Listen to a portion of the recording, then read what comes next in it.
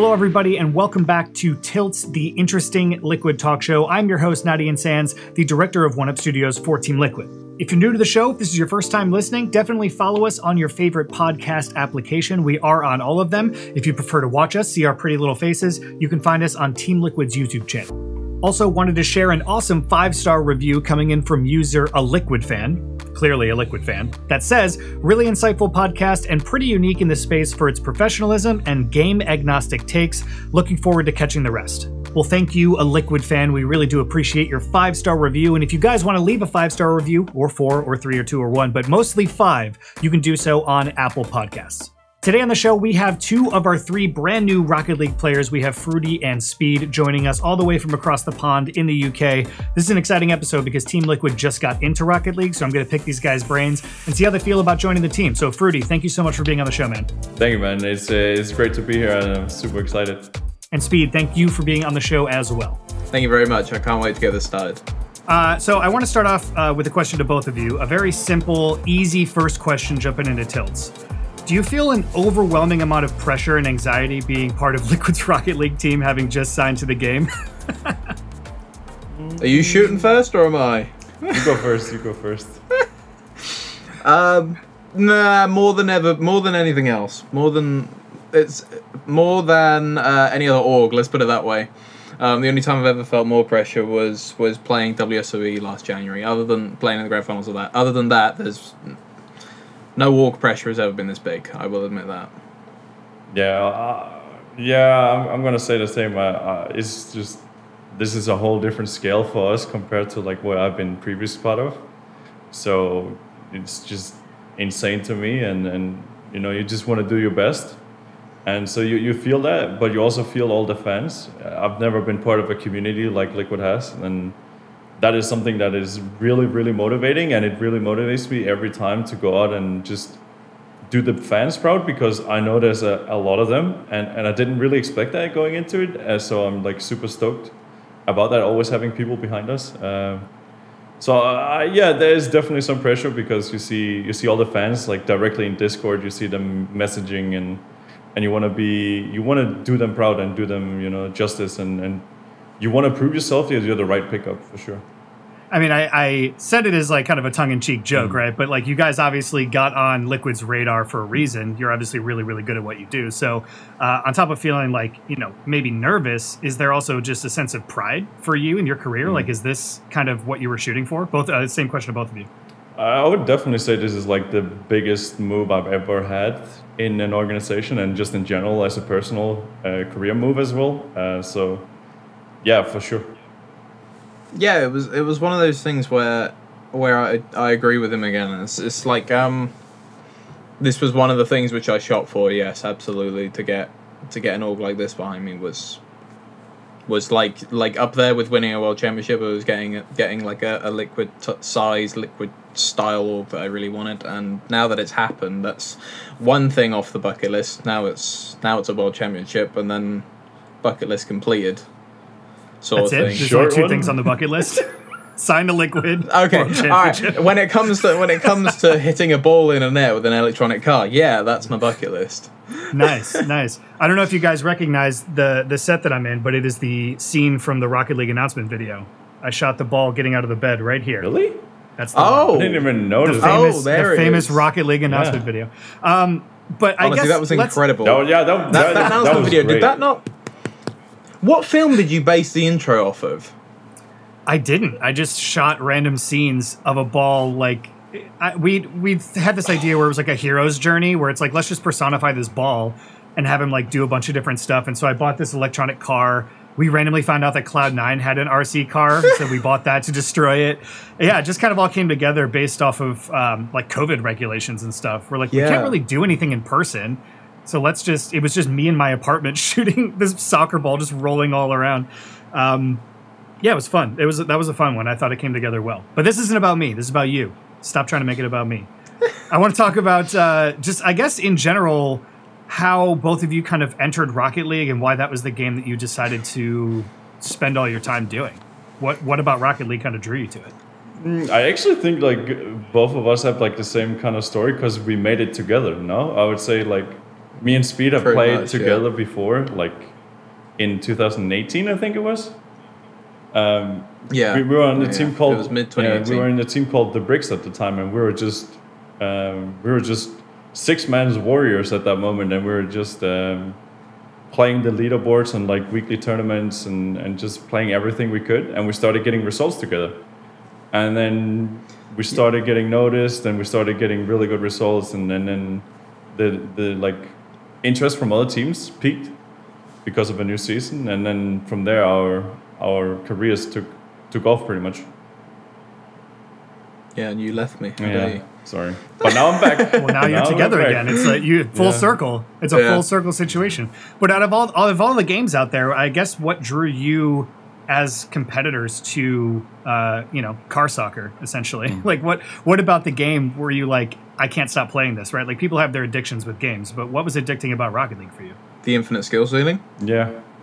The infinite skill ceiling, the feeling that even now 5 years in, people are still getting better and better and better, and there is no like I think the best way that you can characterize it is like you can cheat in CS, you can get an aimbot in CS, you can get scripting in League of Legends, you can get a lot of bots. This game has such an infinite skill ceiling that the players are higher than the bots. Like if you put any of us against the best bot that anyone could create right now, we'd still womp them. Like it's the infinite capabilities to Rocket League that I guess drew me to it, and the fact that I was naturally very good as soon as I picked it up. That definitely helped. Did you play like FIFA or anything before that? Like yes. What?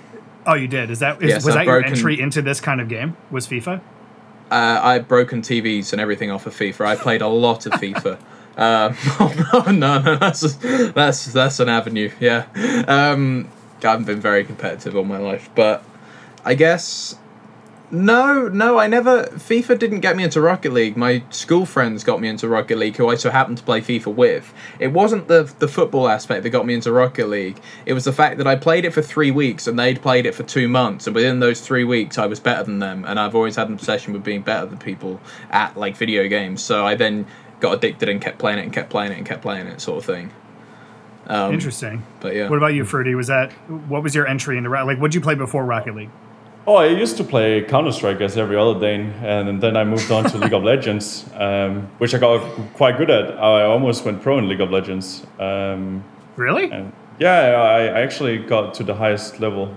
We qualified for the qualification in Poland for the first split of the championship series, but we were too young, and we said, okay, let's just try, like you never know if you're going to make it.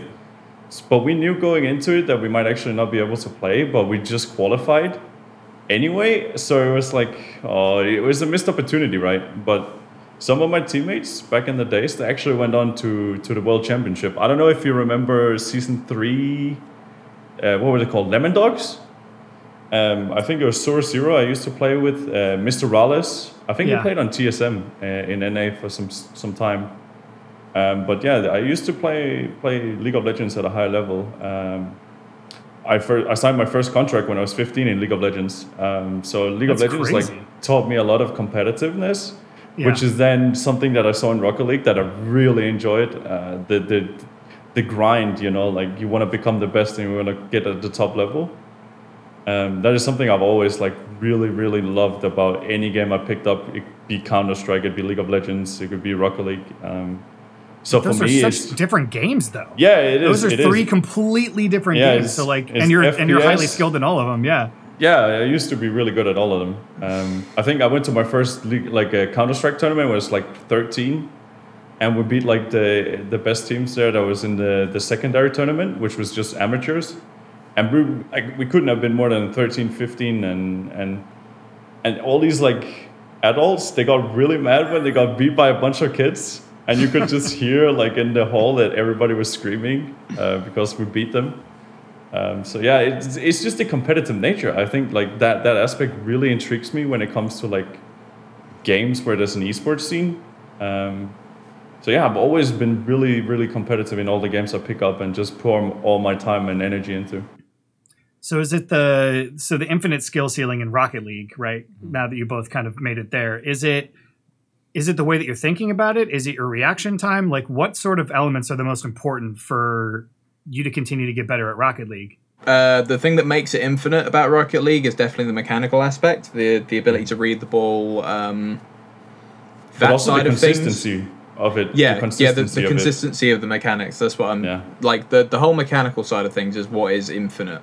In that if you look at the strategical side from say season 5, which is what 2.5 years ago, and you look at it to now, there's not too much difference. It's just a lot faster, a lot more mechanical, and I think that's going to keep being the trend for the next year, 2 year, etc. I think that's the main thing that makes it the infinite skills. That makes it so the skill ceiling so high. Yeah.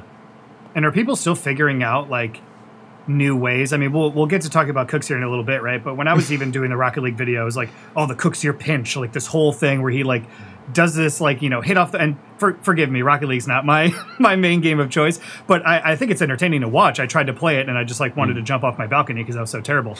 But are people still figuring out like new ways to not cheat the game, but just like figure out these new mechanics that like surprise you guys? And are you guys working on something similar like that as well? Cookseer, literally 2 days ago, it was just after you'd gone off for food or something. I was messing around in free play, and Cooks tells me some mechanic, and he goes, "Have you ever tried that before? Because I discovered this a couple of months ago, and I've kept it hidden, and for reasons that it's actually really useful, and I'm not going to tell anyone about it. I don't want to say exactly what it was, but I tried it out, and it works so well." And I was like, "Oh my god, this is something that I've never even thought about before." And it's just something that makes absolutely no sense, but you just stumble across it, as he tends to stumble across everything, and just adds it to an arsenal, and it's seriously frightening what that guy does. I don't think anyone looks at the game like Cookseer does. And that's why he's close. No way. Like, there's no way. He's such a unique player and person that I don't think anyone will come ever close to it. Yeah. I mean, before we started rolling, you were kind of making fun of him a little bit. You're like, "Oh, classic Cookseer, not here to do this podcast where he has to talk and stuff." But I guess Speed, we'll start with you because you've been playing with him the longest, I think. So your other teammate Cooks, not on the podcast. It's okay. We'll do him justice by talking about him now. But kind of tell me about your competitive history with him and your friendship, and when you first met him, all that stuff. Give me some juicy Cookseer stories. So it all started just after, I think, Fruity left to PSG, so this is mid to like August 2018. I then go on to Triple Trouble, and we start playing these GFIN weeklies, which is me, Ronicky, and Tadpole and Triple Trouble, and we came up against then Flipside at the time, which would have been Cooks, Yukio, and Mystic, and every single tournament we just batter them, like every tournament. And this was this like top 2 European team that we were just battering, and if God's honest truth, Cooks thought, skipping forward to January when Yukio went to Dignitas, Cooks and Mystic were talking about their third player, and Cooks and Mystic both wanted a player from Triple Trouble, which was me, Ronicky, and Tad, but Cooks wanted Ronicky, and Mystic wanted me. And then we did one scrim, and Cooks was like, "Wait, you're the reason they were so like lethal." Well, that's what he said to me, and I was like, I don't know. You make your decision. And that was kind of how we teamed together. But since then, it's been a year and a half of me nagging him, and more nagging, and hey, a little bit more nagging to do things that in turn would make him ridiculously good at the game. But he's so much fun. I actually have hundreds of stories. It's ridiculous. The stuff he pulls off, the stuff he says is just... He says he's bad at English, yet he's one of the best. He's better at English than me. And I'm like, oh. So he won't come on these podcasts because he doesn't think his English is good. That's one of the main reasons. Was that his reason? There's a couple of others. He is camera shy, but he also doesn't think his English is very good, which if you ever speak to him for more than 5 minutes, you'll realise it's better than mine, and he should be doing all the interviews, yet here I am doing most of them, if it's not 40. But I mean, hey, that's why you guys are here, which is fine. But, I mean, it's cool that you have such a long competitive history with him and that he is such an insane player. I guess I guess, Fruity, what about you? How does your competitive history look with Cooks? I think I've only seen him as like one of the biggest names in Rocket League. Like, you go into a game like Rocket League and you're nobody, and then you look up and you see this guy in Season 2 who won the World Championship, right? and then you see this guy and the things that he did back then and then now, and he's like still competing, and you're on team with him, and you know that he has the experience and the results. It's just, I don't know, it's still surreal to me. I still don't get that I'm teaming up with him, because he's been there forever, and you play with names that you always looked up to when you were like a nobody. So I've always like just competed against him in like small tournaments. I think me and Speed actually beat him like a couple of times in like the tournaments that we played together. And we started beating Flipside quite consistently, and we always had good games against them. Were you with me for Ballistics Brawl? Was that? The one was you with? Tournament like July 2018, where we beat Cooks in Ballistics Brawl to qualify for this thing, and at the time that was like, whoa. And then in the finals they turned around and battered us, but that's besides the point. We forget that part of history. That's irrelevant. True. No, but it's always been like, he's probably one of the biggest competitor and the biggest names in the scene, and and we were just talking about before we started recording as well, how he's like very mysterious. He kind of like just comes and goes as he pleases. So has there been any like funny instances where he just kind of like drops off the map completely, and you're like, hello, like I need you for something? I mean, there's so many times we have to like, we have to sometimes call him to wake him up, late night. Mr. Oversleeping Scrims. Yeah, he has quite a unique sleep schedule. Unique. That's an understatement, rather. So sometimes you just have to call him up, and then suddenly he's like, "Oh, I'm here," and it's like, at this time you just woke up and we had to call you. But that's Cooks, like he has that mysterious factor. Well, it sounds like he's just staying up late and like scouting every pixel inside the game to try to find some sort of new mechanic all the time. Yep. Yeah, so he'll play for 20 hours and sleep for 20 hours. Yeah. I respect that. And that just, I don't understand. I've got a very good relationship with his girlfriend, Bruna, simply because of the amount of times I've had to phone her to wake him up because we weren't sure if he was going to be on time for scrims. He's got a lot better over the years. He's now a lot better, but once upon a time, a year and a half ago, this was a bi-weekly occurrence.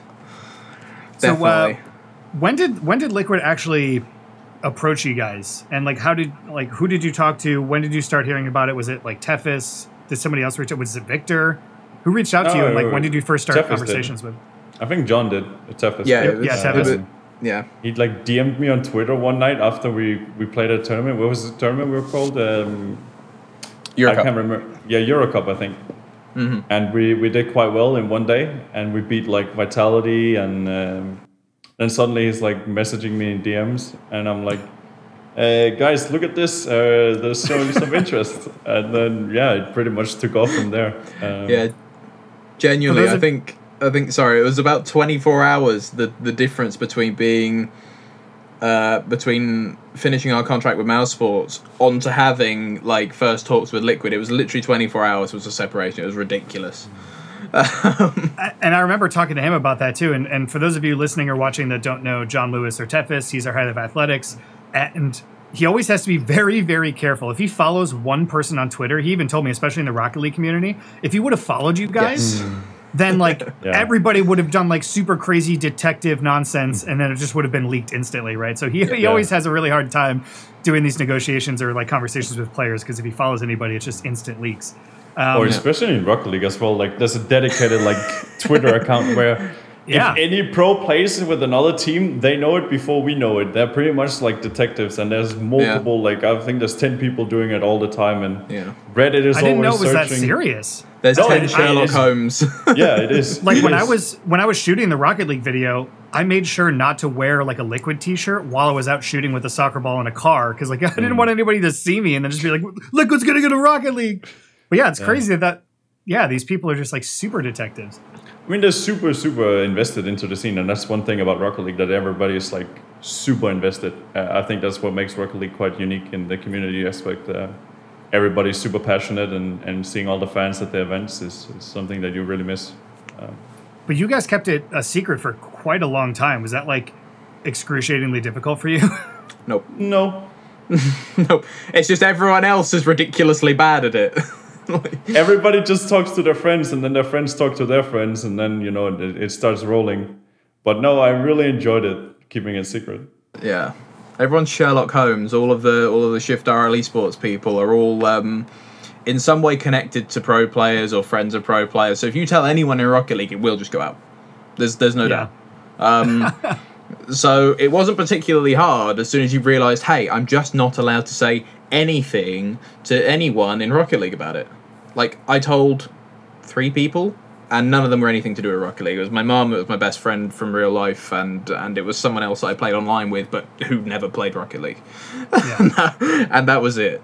Well, that's good. Yeah. What about your parents? Both? Did they know who Team Liquid was? Did you have to explain it to them? All that stuff? Nope. Nope. My mum instantly turned around and was like, "Oh my god, really?" she's grossly invested in it. My whole family are. They're really invested in it. So as soon as we turned around and went, "Hey, Team Liquid have shown real interest," my mum was like flying around the room. That's awesome. I think she was probably half of your clicks on YouTube, not on YouTube, on the Team Liquid website would have been her for that night. She'd come in every 15 minutes, go, "Have you seen their apparel? Have you seen this? Have you seen that? Oh my god, they're so good." She'd come flying in saying so many things. I'm like, yeah, I know. Fruity, what about you? Parents were stoked? Yeah, I told my mom, and I told her that this is huge. I don't think you will ever understand how huge this is. And I still, even when the video went live, I still think she didn't realize it. So I had to explain her how big it is, that Liquid is a world-class organization, and this is what everybody dreams of being signed by, and being able to like tell her that after all these years, that your work has finally like reached the peak. That was really special. The bucket list. Get signed to Liquid. That's it. Yep. That's the one. Done. Well, hopefully not, because your journey is certainly just getting started. Has COVID impacted like the way that you guys are really like trying to gel as a team in the early stages of this whole thing, or are you guys still making sure to put in enough time for scrims and all that stuff too? I really wish we could like with the boot camp. I think like getting a boot camp before the season started, but obviously because of COVID, it's quite difficult. But yeah, that's really the only thing. And maybe offline events. I think offline events is something that everybody misses in the scene, but it's the same for everybody. So you have to adjust your play to online play only, which means that you might be able to play a bit different. But no, usually I would just say like meeting up and just playing as a team would really help offline aspect. Yeah, it was one of those things where our in-game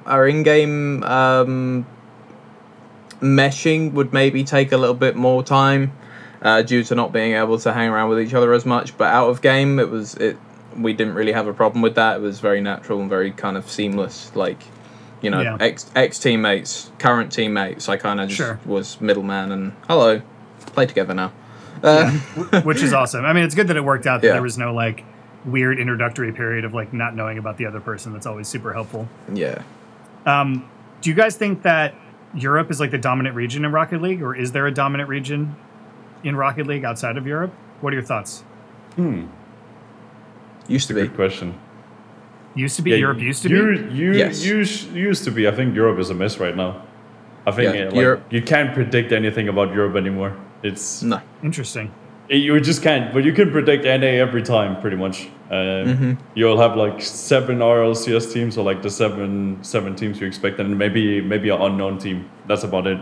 But in Europe, you can have like 4 RLCS teams that you expect to be doing well, and then you have 4 new teams. You're like, where did these guys come from? So it's so unpredictable in Europe, and it's a really, really difficult region to predict. And yeah, it's also really fun to play, I think, because it keeps you at the top of your game, pretty much. Yeah. Yeah. So you think that NA is the dominant region? I would say so, yeah. I would say so at the moment. Conflicting opinions. Yeah, I think so at the moment.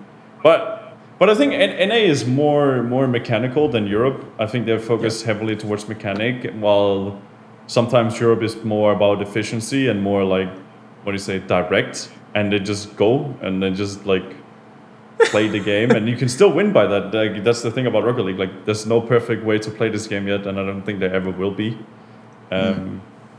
So it's just who shows up on the day as well. That's the thing about Rocket League. Like, you can be the best team in one day and then win everything, and then the next day you're something else. I think the thing about Europe versus North America is that I feel like North America's skill gap between the top RLCS team and the bubble team that just qualified for RLCS-X coming 32nd seed is a bigger difference than what it is in Europe, which is why there are far more upsets in Europe.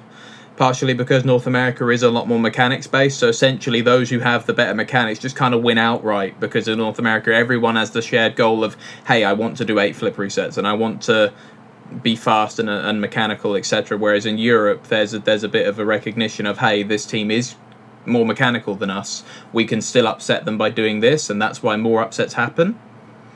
So in North America, the best team right now, NRG, like 3 most mechanical players, absolutely, in terms of pace, raw mechanics, etc. Whereas in Europe, like, you would say Vitality is the best team, yet BDS wins it, and Top Blokes come second, who you wouldn't even expect to be top 6, like, before going into that tournament. It's a very volatile region in comparison to North America. That I do agree with for Eon. Were you guys worried at all, like, towards the end? Well, what happened? So Rocket League introduced a new tournament format and like a new esports format and all this stuff, but then you have teams like Cloud9 leaving the esport. Were you guys worried at all about Cloud9 exiting and like the health of the league, or did you think it was going to get better?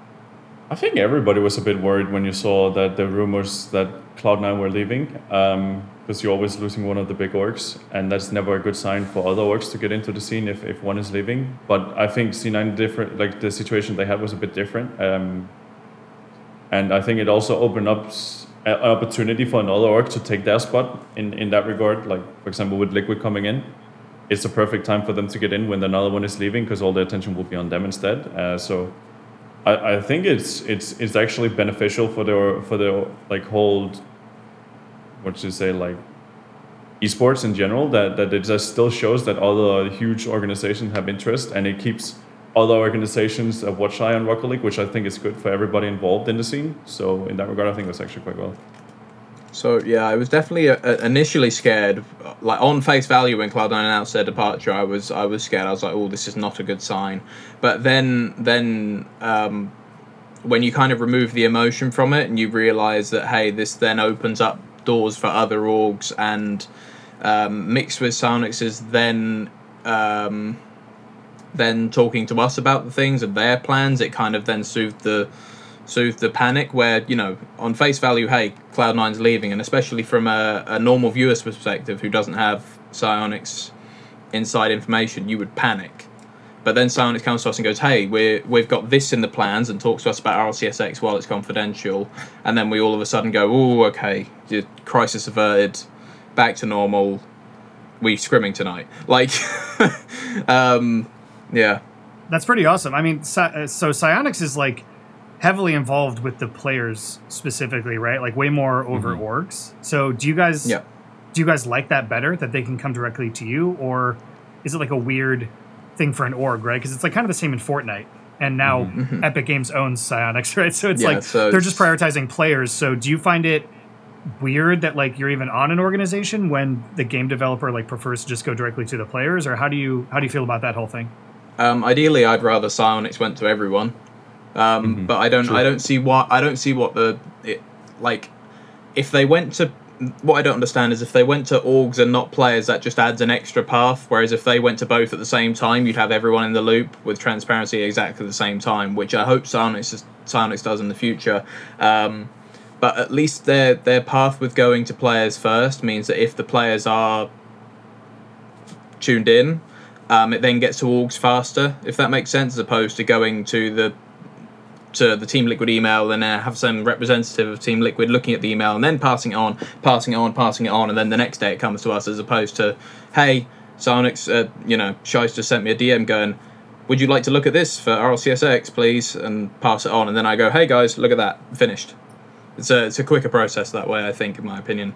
No, I also think it's important that I think a lot of companies, they leave the players out of it. I also think it's quite unique that they're actually allowing the players to have this amount of influence. It's dangerous, but it's also very rewarding as a player, that you feel that your opinion actually matters and they're listening to what you have to say. Because sometimes as a competitor, you can just play the game and then you talk to the developer and then you'll be like, yeah, that's noted.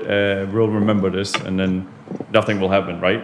But here you actually feel like what you're saying, somebody is valued at, and they will actually go up the chain, and it might change for the better. Which I really enjoy, that this league this format we have now is heavily player focused, in a regard that the players have voiced their opinions about the last system that was in place with the league play, that now we have an open circuit that everybody wanted what's best for everybody, and the players really like. I think I've not heard anyone say that they dislike it yet. No, I think there's still room for improvements, but there's nobody that dislikes it, because it's a new format, right? You can always work on it, and I think it's a really good fundamental base that we have now for the scene, and it's really rewarding seeing that everybody else and all the viewers are enjoying it too. So from a player perspective, for those people that are listening or watching that don't know about the new format, explain it from a player perspective, kind of what changed from previous to now. You'll do Speed? Yeah, sure. So originally for 9 seasons of RLCS, disregarding season 1, so 8 seasons, you would have a certain amount of weeks of league play, which was essentially a round-robin format, very similar to football's Premier League Championship, where at the end of it, the top 2 teams would auto-qualify for Worlds, for the World Championships, which was biannually. You would then have positions 3, 4, 5, and 6, who would battle it off in a one-day regional format, which would be double elimination, 4 teams, meaning 2 teams would progress to the World Championships to join the 2 already qualified, and the other 2 would just maintain their spot. Position 7, just flat out, that's your season done, you've maintained your spot. Think of it finishing 10th in the Premier League. Well done, you finished 10th, see you next season. 8th and 9th would have a relegation tournament from 2nd and 3rd from the league below, so think Premier League Championship. And then last place and first place from respected leagues would swap. So if you came stone dead last in the RLCS, that was it, see you later. And if you came first in the RLRS, hello and welcome. Which was good at the time, but what it didn't encourage was roster swaps. It made it very stable, but also exclusive. Stable but stale. Yeah, exclusive. You'd have the same teams there every season, and you would have a 70% chance of staying in RLCS just before the season even started. You know, you could win 3 series out of your 9 in the league, and there you go. Well done, you've achieved 7th. See you next season. You know, you've got to the next season of RLCS by having a 33% win record. You know, it's not ideal in comparison to now, where it's all an open circuit format, where we've, as former RLCS teams, gotten invites to RLCS for the first 3 monthlies. And I believe there's 16 teams that got through. I'm not sure. No, we're the only teams that got qualified. So 10 teams got invited to this 32-team RLCS regional. 22 teams to make up a 32-team bracket qualify through opens. And this could be anyone. This could be my mum, my brother, and my dad turning up, having the day of their lives and qualifying. Which makes it a lot fresher for viewers. They can get there's a lot more underdog stories. There's a lot more excitement when upsets happen, etc. And what would happen is that you'd have 2 weekends of Swiss bracket, week 1 and week 2, to knock out 24 of those 32 teams. And then those final 8 teams would play your very standard quarterfinal, semi-final, final, and the winner, obviously, would be crowned the winner of that stage. With the idea being that you gain points for where you finish, and if you have X amount of points and you finish top in your region, you then qualify for majors and subsequently worlds. Whew. I mean, that was. I feel like you were reading off of like a Wikipedia page or something. That's why I said Speed. Want to take it? Now I understand why you tossed to him. Yeah, that was good. I was like, I feel like you blacked out. You're like, what? Did I just say something? What happened? No, that was excellent. Round of applause back in a minute. For the brilliant explanation of the bracket. Does that make it more or less difficult for you as a team now to like? Are you having to, I guess, like change the way that you're practicing, and you don't feel as comfortable anymore, right? Where if you played like an okay season before, you're still in, versus now that doesn't exist anymore. So how is that changing from a player perspective from you guys? like I said, you could have a 33% win rate in the previous RLCS seasons and keep your spot in RLCS. We had a 40% win rate on that week one where we had a complete off day. We had a 40% win rate, and that's it. You're out. Good night. Yeah. Mm-hmm. So it's put a lot of fire, especially in my belly, to play a lot more and get a lot better. Like, I haven't played the game this much in 8 months, comfortably 8 months. It also means that I now have to play against teams that I previously never wanted to, not because of ego, but because I just didn't like playing them. You have different play styles in Rocket League, and the one which I hate the most, not because I play badly against it, but because for me it's boring, is turn my brain off, hit the ball, wherever it goes, I'm just going to whack the ball around a lot. And there are a lot of teams in the bubble scene that do that now. And with 32 teams in these tournaments, you play these bubble teams that play that style. So now I'm forced to scrim it because I need to beat it. Whereas before I never had to. So yeah, my scrim schedule's changed and my outlook has changed. And I guess for the better, as much as I don't really want to admit it because I have to play these teams. Well, Fruity, does that... Well, are you in the same boat that you haven't played the game as much in 8 months, or does that scare you at all that Speed said that? No, it doesn't really scare me because Rocket League is a weird game because some players, they actually thrive on quite a few, like, not playing the game as much. Because this game is like very placebo based, so like some players, they'll actually get a placebo of playing too much, and then they'll get into bad habits, right? And bad habits, it's quite hard to get out of. So some players, they try to play as efficient as possible and as optimal as possible. So sometimes a break is good, and sometimes not playing the game like just full out 10 hours a day it's not going to work, because again, Rocket League is literally your brain is going to be fried after like 5 hours of playing just full time. It is so demanding and it's so like fast paced that you have 5 minutes of action, then you queue another game, and then you play again, and then you do that for 5 hours and your brain is just melted. But yeah. I guess the difference between Rocket League scrims and any other like League of Legends scrims, you probably have more, well, you definitely have more experience in this than me, but whenever I play a League of Legends ranked game, I can AFK in the lane if I'm playing top lane because it's an island, and I only have to check if someone's in the jungle, if someone's in the river for a good 15 minutes, whereas in Rocket League, if I turn my brain off for 3 seconds, we've conceded and we're on the kickoff again. Yeah. You know, it's so ridiculously intensive in comparison to every other game. Yeah, you got to be on all the time. Yeah. Mm-hmm. And it's also very, very, very punishing if you're not focused 100%, and you can pretty much lose the entire series because of that. Well, speaking of League of Legends and playing at a high level and everything, Fruity, I didn't know that you played with a keyboard and mouse. Yeah. That's great. What, like, is that? Are you like one of the only ones that does that? I think there's more coming into the scene, but yeah, we're quite a few. I think we're a couple, maybe a handful in the scene in general. I think we're like 3 or 4 in Europe, and then a couple in the Oceanic region, and that's about it. We're not a lot of us. But did you start playing on a controller and then transition over, or did you come in? I just played because I didn't have a controller at the moment. At that time, I didn't have a controller, so I just kept playing. And then I think I must have played like a year, and then I thought to myself, maybe I should switch over to a controller. But then I started getting results. Like, I started getting better. I started winning tournaments. And then I thought to myself, should probably not do that when I'm at this level now. So I just kept with it and got better and better and better, and now we're here. That's so interesting. Was Rocket League ever played on console to begin with? Yeah, it was a console-only game at the start. I think it was only PlayStation, right?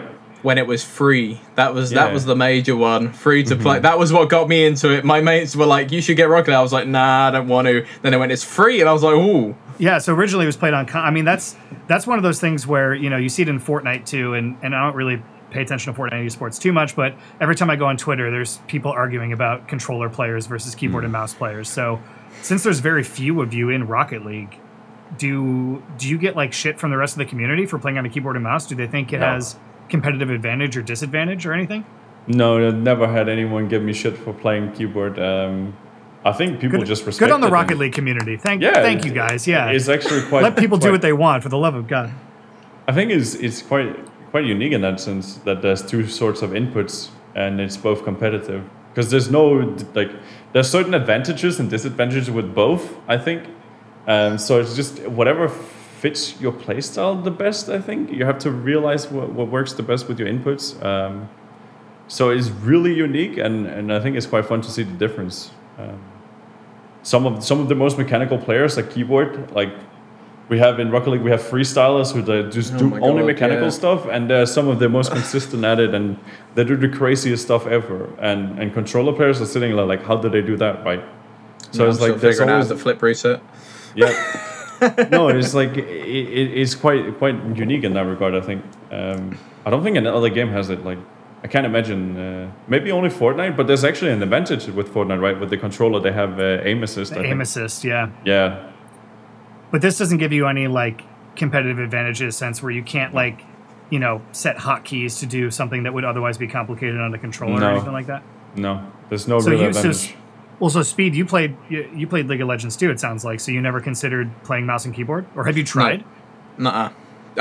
I have once. I was horrendous. I came from console. Right. So I played my entire time. Yeah. So it was like I played League of Legends on a laptop with an Intel Celeron in back in 2012, 2013. So that explains my level of PC gaming, that running League of Legends, lowest settings, 10 FPS, that went down to 3 in a team fight. That was all my experience with a keyboard. I was much more suited to the controller, and obviously when I switched to PC, and I was like, yeah, just plug the controller in. It was never really a second thought. Since then, I played a lot more with a keyboard since I got a PC. But back then, when I first switched, I was like, no, this would take me so many hours, and that's just not worth it. It's interesting to hear that the community doesn't really give players shit for playing keyboard and mouse versus controller, because I think from the outside, the Rocket League scene seems slightly toxic or like emotionally just charged to all hell, where I feel the opposite about Fortnite. You see the game, you're like, it's cartoony. All these little kids love it. And they're like the most toxic group of people on the internet. So do you guys feel like the scene is toxic at all, or just like very emotional, or is it different at like pro level? It's different at pro level for sure. Yeah. Pros, there's very little toxicity. I think people are too scared to speak up. Most people just keep it respected, and then they don't talk about it. But I think when you go down the lower ranks, you're gonna start seeing it. I've seen some games in other ranks down below, and it's definitely something else down there than I'm used to at the top. People get quite mad quite fast, and I think it's like that in almost every game, right? But the thing is, with Rocket League, the only good thing about Rocket League, I keep saying this to, like, I usually stream, and I keep saying to people that Rocket League is 5 minutes, right? It's not like a League of Legends game where you play for 45 minutes to an hour, and then one guy just suddenly goes AFK and he's like, I have to go to bed, or like I have to shut down, right? And then you just left there 4v5. With Rocket League, thank God, it's 5 minutes, and that's it, and then you're over, right? And then you go next. That's the only good thing, and recently, Psyonix have started to really, really be harsh with their punishments. Mm-hmm. Like, if you say one bad word, you might actually get a 3-day ban, and then you're gone. Like, and then people really got caught off guard by that. I think they did a couple months back, and then people were quite mad about it. But I think that's good. Mr. Outspoken Speed over here. I see him. He's like, I can't be toxic anymore. I can't tell all these kids that they're shit. What am I gonna do? No, it's different. It's different. I'm not toxic. I'm just honest. That sounds really bad. That sounds horrendous. Oh wait, I'll just get up and let leave. me put on my psychology hat right now. What's the difference between toxic and honest? If they're trash and they deserve it, it's honest. No. It's not like that. No, I've actually never been toxic, like, to someone. Like, I'll call someone trash on my stream, but it's because they can't hear it. I've never been toxic over text chat or anything like that. So you're toxic behind people's backs, which is where you should be toxic. Yeah. No, it's one of those things where when I was younger, it's one of the things I wish I could get rid of. When I was like 16, 15, I was really toxic. Whereas now it's just kind of one of those things where I don't see the point. Like, the go-to is to be sarcastic over team chat if someone's having a problem with you. Because normally they start it with you. Like, someone will say, why you're so washed. And then they'll miss a ball 5 seconds later, and the go-to for me is to turn around and go, wow, it was a really good hit, man. Really good. Good shot. Good shot. There's nothing better than there's two schools to teaching toxic kids, in my opinion. And the first one is to be sarcastic as hell, and the other one is to just say, "You're so right, man. I'm so washed." Both of them just completely disarm. It's so fun. It's so fun to watch someone try and be toxic to you and have you turn around and go, "You know what, man? You're so right. I am so bad at this game." Well, there's two things I want to talk about based on what you just said. Number one, we'll touch on very quickly. You said, when I was younger, about 15 or 16, and you're 19 now? So how can you possibly say when I was younger? That was like a couple years ago. Have you? All right, has your emotional maturity? Has your emotional maturity just been on like the huge uphill in the last couple of years? I mean, that is a serious question, right? Because I mean, even I remember when I was 16, I thought I was like mature, and then getting to like upwards near 20, you're like, wow, like what a crazy difference. And then from 20 to 25, you're like, wow, what a crazy difference, right? So no, I think far as sorry, I was just going to say the only difference is that I don't say it. I still have the same thoughts, but I'd say that's good. Self-control, yeah, like that's good. Like I said, I don't know if I said I broke TVs with FIFA, and I was so toxic. This was back when I was like 12, 13, because I was behind a screen, and that was still a thing when I was 15, 16. And I guess when I got older, I still think people are bad. I'll still get into a ranked game and just go, "Oh my god, these guys are horrendous," but I just won't say it now because it achieves nothing. It's just a dickish thing to do. I guess that's what I mean when I say I wish I'd known that back then, because you don't achieve anything from it. Like, totally. When I was 15, 16, there was an element of venting, whereas now it's like, what do I actually achieve from this? Yeah. And Ferdy, you're 25, 24? 24, yeah. He's actually ancient. You are in esports. He's got one. At this stage, he's got 1 foot in the grave. Like, do you feel like your age has ever affected your ability to play competitively? Because they start to say right around now is when your hand-eye coordination starts to go, allegedly. But do you ever feel that? No, I think, like, going back to the toxicity, I think I realized that after a couple of times you get banned on League of Legends way back when you're younger. I think the longest I got banned was 2 weeks. And that really teaches you a lot of things. Yeah, 2 weeks. And that really teaches you a lot of things when you're like 14 and 15. And then you realize later on when you go to a new game, it's like, you used to be like this. There's no point being in the next game because it's just... There's no point, and you just get older, right? Like, there's no good thing coming from it other than just, like Speed said, being sarcastic and having a laugh about it, and that's about it, you know. But yeah, going back to what you said earlier, being older, it's like, I'm really old compared to like other people coming into Rocket League. You are ancient. Majority of people are like, some of the newest kids that are coming up are like 13, 14, and 15, and I'm like, Jesus Christ, that's so like. I'm 10 years older than them, right? Like, it's crazy. I was playing video games when they were babies, like, you know, like it's crazy. Just want to let you know they were probably born in 2007, 2008. It always hits people harder when you say the year of their birth, and then you realize he was born in 96. Yeah, I was born in 89. Shut up. Oh, I'm an ancient boomer. Yeah. Holy, that makes me feel horrible. Yeah. Oh, they were born in 2007. That's when I graduated high school. I want to jump back into the second thing that I wanted to talk about based on this is before we started recording, we talked about a lot of awesome stuff. You were telling me about the days of one-man comms and being honest to your teammates' faces. So, I mean, I guess we could bring Cooks here back into the conversation now, right? Where he is kind of quiet, and sometimes you felt like you are like one-man calming. So, how does the communication, like in your eyes specifically, since you're the one doing it, how does communication like really affect the team dynamic during games?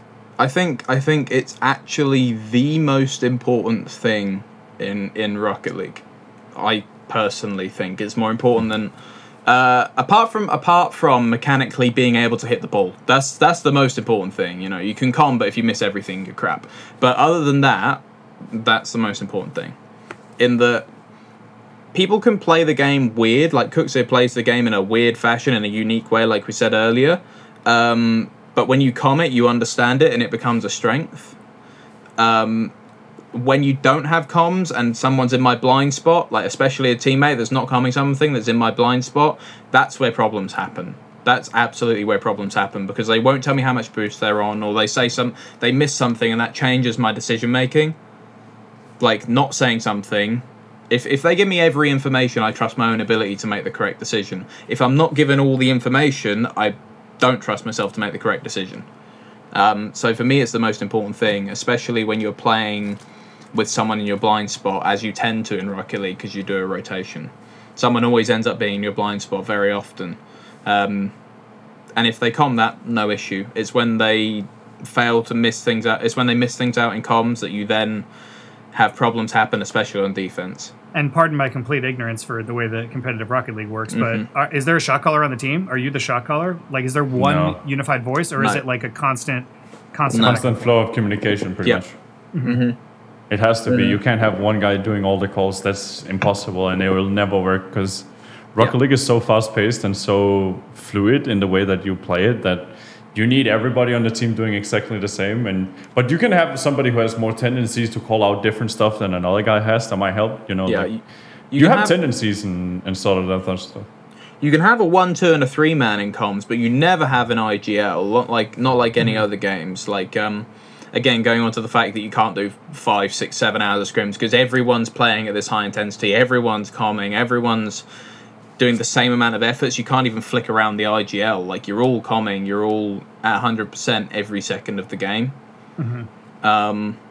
So there are people that comm more, there are people that comm in different ways, but everyone has to comm. There's no way around that. And is the opposite also true? Like, over communicating and just like having the comms just be a constant just echo chamber of how much boost you have and where you're going and all that stuff? From my personal experience, no. No, I don't think either. I think it's more the relevancy. Like, you can maybe hear like the boost count, like it's more about the relevancy of the communication you're doing. Make sure between always having a voice in the communication. Those things are the important ones. Yeah, I think there are higher priority voices at certain times. So the person that's furthest back sees the whole pitch. They have the most informed opinion, so they should be the one that's the loudest at that moment. Whereas if I've just took a shot and all I can see is the ball directly above my head, I can't say shit other than I've got no boost. Right. So in those situations, people should be more vocal than others. But other than that, no, I don't think there's such a thing as overcomming at all. Information is definitely power. And you said that you're one of the few people in this world that actually talks to Cooks on a regular basis and actually has heard his voice over comms. So is he? What's he like in game? Does he stay relatively quiet, or is he just as chatty as you guys? Depends on how much he wants it. Yeah. If he wants to win, you'll know he wants to win, and he'll comm more than most. If it's scrims, you'll hear one word every 15 minutes. So he doesn't want to win scrims? He doesn't care? He's a very goal-driven person, and if there's no goal behind the scrim, as in like, I think an important part of him is I think we talked about this literally 2 days ago. He wants to win something. He doesn't care if he's winning a Steam key or $100,000. If he's physically winning something, it makes him want to play, and then he comms. He's kind of similar to me in that sense. But in scrims, you don't win anything. Even when you're playing, like, you analyze how you're playing and stuff. They're useful for progression, but as for, there's no, like, if we get bombed in scrims 7-0 and lose every game, at the end of the day, just scrims go together the next day. But if you lose a tournament, there's a different feel to that, absolutely. Totally. Yeah, so is there a way that you can motivate yourselves? I mean, just from it's a really good point to bring up. Actually, is like scrims can kind of just be, very monotonous and just kind of like you don't really see anything, right? So, is there something that you guys can do or that you can try to maybe infuse into your practice that would give you that sense of motivation to? Because if you look at let's put it in context of like Astralis, CS:GO. Like I've heard many stories about how when they go into practice, like if they drop a game during scrims, they've considered themselves failures and all this stuff, and they've found out a way to like weirdly unlock their practice regimen so that they could be the best in the world.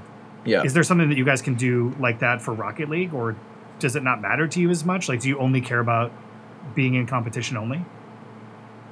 I've got that in my head. I'm intensely competitive, but there is just simply a thing where there's not as much pressure. It's more relaxed. It's very, very hard. Like I said, comms in Rocket League is so important, and comms naturally are so much better during tournaments. In scrims, it's very hard to play at 100%. So you are naturally going to lose games in scrims, and that frustrates me, but it's an ever-losing battle for me. Like, I haven't found a way to change that yet, where I want to win every scrim I play, but, you know, for off days and lack of comms and stuff, I've not found my way around it yet. However, with Psyonix's New the Field, I found a way around it, because there's a prize pool related to it. So it's essentially team 6-mans, team scrims in a best-of-5 format, with a small prize pool at the end of each month for those who come on top. And while myself and Cooks have been notoriously very bad in scrims, we're currently 5 wins, 1 loss in the field, because there's a prize pool. I think it's just something that we need to understand about ourselves, and that we need something to motivate us in order to play well. And scrims right now, or scrims for quite a while, has not done it for either of us. But now there's a financial element attached to it. Yes, there's scrims with money at the end of it. Interesting. Did they just start doing that? And scrim, yes, yeah. I think this is the first month. Yeah, this is the first month. That's awesome, actually. But it's not only that. There's an arbitrary leaderboard. Yeah. Well, it's not arbitrary. If you come top of the leaderboard, you get the money. But the leaderboard is visible for everyone. So it's a pride thing where we want. Well, myself, I want to be on top of that leaderboard. Ego with a little bit of money. Yeah, I mean, so that's a motivator. That's interesting. How do you feel about that, Fru? Do you like that format? Yeah, I like it. It's something else. And I think it's really good for Speed and Cooks here to find out something else. It's less good for him. I don't mind scrims. But we've got the monopoly here. Yep. Majority rules in that situation. This is one of those things where he's 2 versus 1. Yeah. But you have no motivations, or you have no motivational issues in scrims. No, I've always tried to look at scrims differently and see what we can do as a team instead of looking at the opponents, what they're doing, and instead of like just looking at the result. For me, because if you start looking at the results, I've tried too many times winning a scrim 7-0, and then the next weekend when you play a game in a tournament, you lose 0-3. And you're like, well, that was a good practice. You know, we did everything right there, but when the tournament it still comes, didn't translate. Yeah, it doesn't translate that well, especially in Rocket League, how volatile it is. So in that regard, you start realizing, how do you motivate yourself playing scrims instead of? And the only thing that you can do with 100% confidence is look at yourself and your team. And you improve on yourself and what you do as a team, and use that time wisely instead of looking at the end result and the games, you know, like. So in that regard, it's I've never minded it, but like it's good that there's something else than you just, because it can be a grind just doing scrims for like 3 years, right? Like it's the same. You've done it like 3 years now, right? And then there's a new thing called the field, and it just gives you extra motivation and something new and fresh that's really rewarding, and it gives you that bit more motivation to play the game a bit more and take it more serious and just keep the grind up pretty much.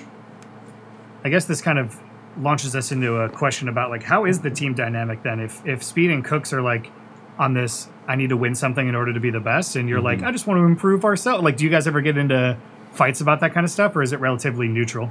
No, I think we have good discussions, and we always try to like find the positives from each view, and that's what makes us unique in that regard, because I feel often a lot of people are afraid to voice their opinion in Rocket League because everybody's so young.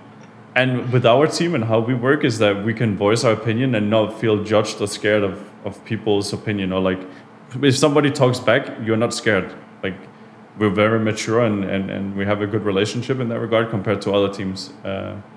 So you're never afraid to voice your opinion, pretty much, which I quite enjoy. That just goes back to communication in general.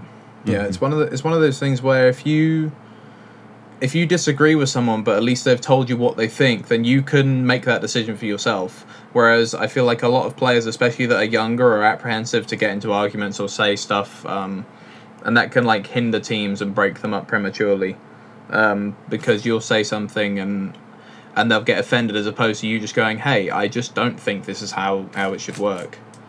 And, you know, the difference between having someone that's 24 and someone that's 23 on my team, as opposed to being with two 16-year-olds, is that I can turn around and say, hey, the comms feel like I'm in a morgue right now, which I have said.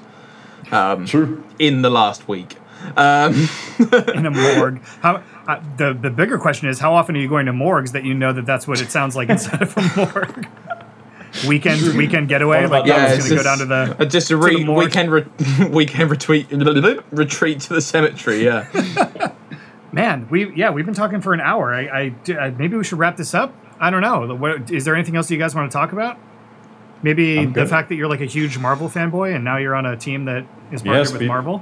Hey, that's already very openly aware that's definitely a selling point. With a dog that's literally called Loki, we're going to be getting a puppy soon called Thor, so they can be brothers. And with that all over, that I don't think you understand. Awesome. I don't think you understand. Now I do. If you're naming your dogs after Marvel characters, that's that's a pretty good one. Which Marvel character do you identify with the most? Oh, don't get me started. That's like one of those questions where you turn around and go, which Marvel character is best? Because it's just going to create arguments either internally or externally. I'm not asking for which one's best. I'm asking which one you identify with the most.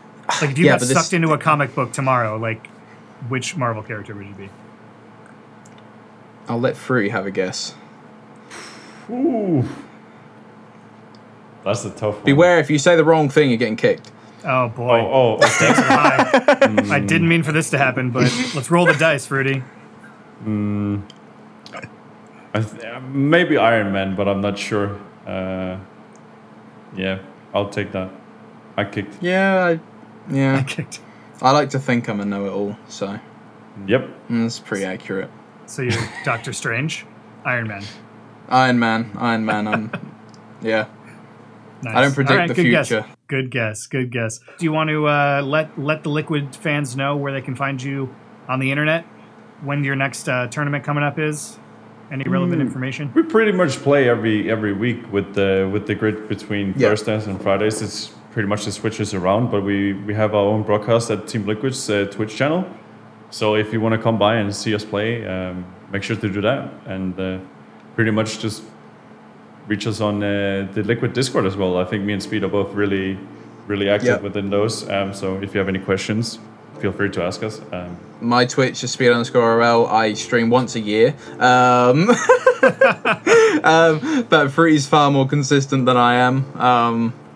And his streams are pretty fun sometimes. I'm not going to gas his ego too much because, that's just not fair. And also, to those of you that are listening or watching, Fruity's YouTube channel is not the Fruity if you search Fruity on YouTube. That is not me. He's going to get so offended. It is a fake Fruity. I made that mistake. I literally, as soon as we got on the call, I was like, hey, dumb question. Why do you upload only Fortnite videos? And he's like, oh, no, that's not me. That's an imposter. So, Fruity doesn't have a YouTube channel yet, but maybe he used to do crate openings. That Fruity that you're talking about used to do crate openings. Yeah, once upon a time. He switched on to Fortnite. Luckily. That's I don't know. I see similarities between you two. All right, really? What is it? You're both about 15. Sure. We're both guys with faces that live somewhere in Europe. You both play games. All right, well, thank you guys so much for being on Tilts. Where can people find you on the internet? What social media platforms are you most active on? Speed_RL on everything, and by everything, I literally mean Twitch and Twitter. I'm very active on Twitter. Very active on Twitter, not so active on Twitch, but extremely active on Twitter. And Discord, I'm in the Team Liquid one, and I'm decently active on Discord, but nowhere near as much as Twitter. People can find me on Twitter, and it's Fruity, and then it's L0L. You can guess where that's from. And then I stream on Twitch, which is just Fruity. Stream almost every day. And yeah, pretty much just hang around Discord all the time, usually. Easy to find. Well, if you guys want to find me, I'm at Naughty and Sans on mainly Twitter and Instagram. If you want to find Team Liquid, the organization, at Team Liquid. Of course, you can find Tilts, the interesting Liquid talk show, on all of your favorite podcast applications. If you're listening on Apple Podcasts, make sure to give us a 5-star review. If you're watching on YouTube, drop a thumbs up, leave a comment in the comment section below. Subscribe to the Team Liquid YouTube channel to get all of your Tilts and Team Liquid news. Thank you so much for watching. Again, I'm Naughty and Sans, and we'll catch you in the next one.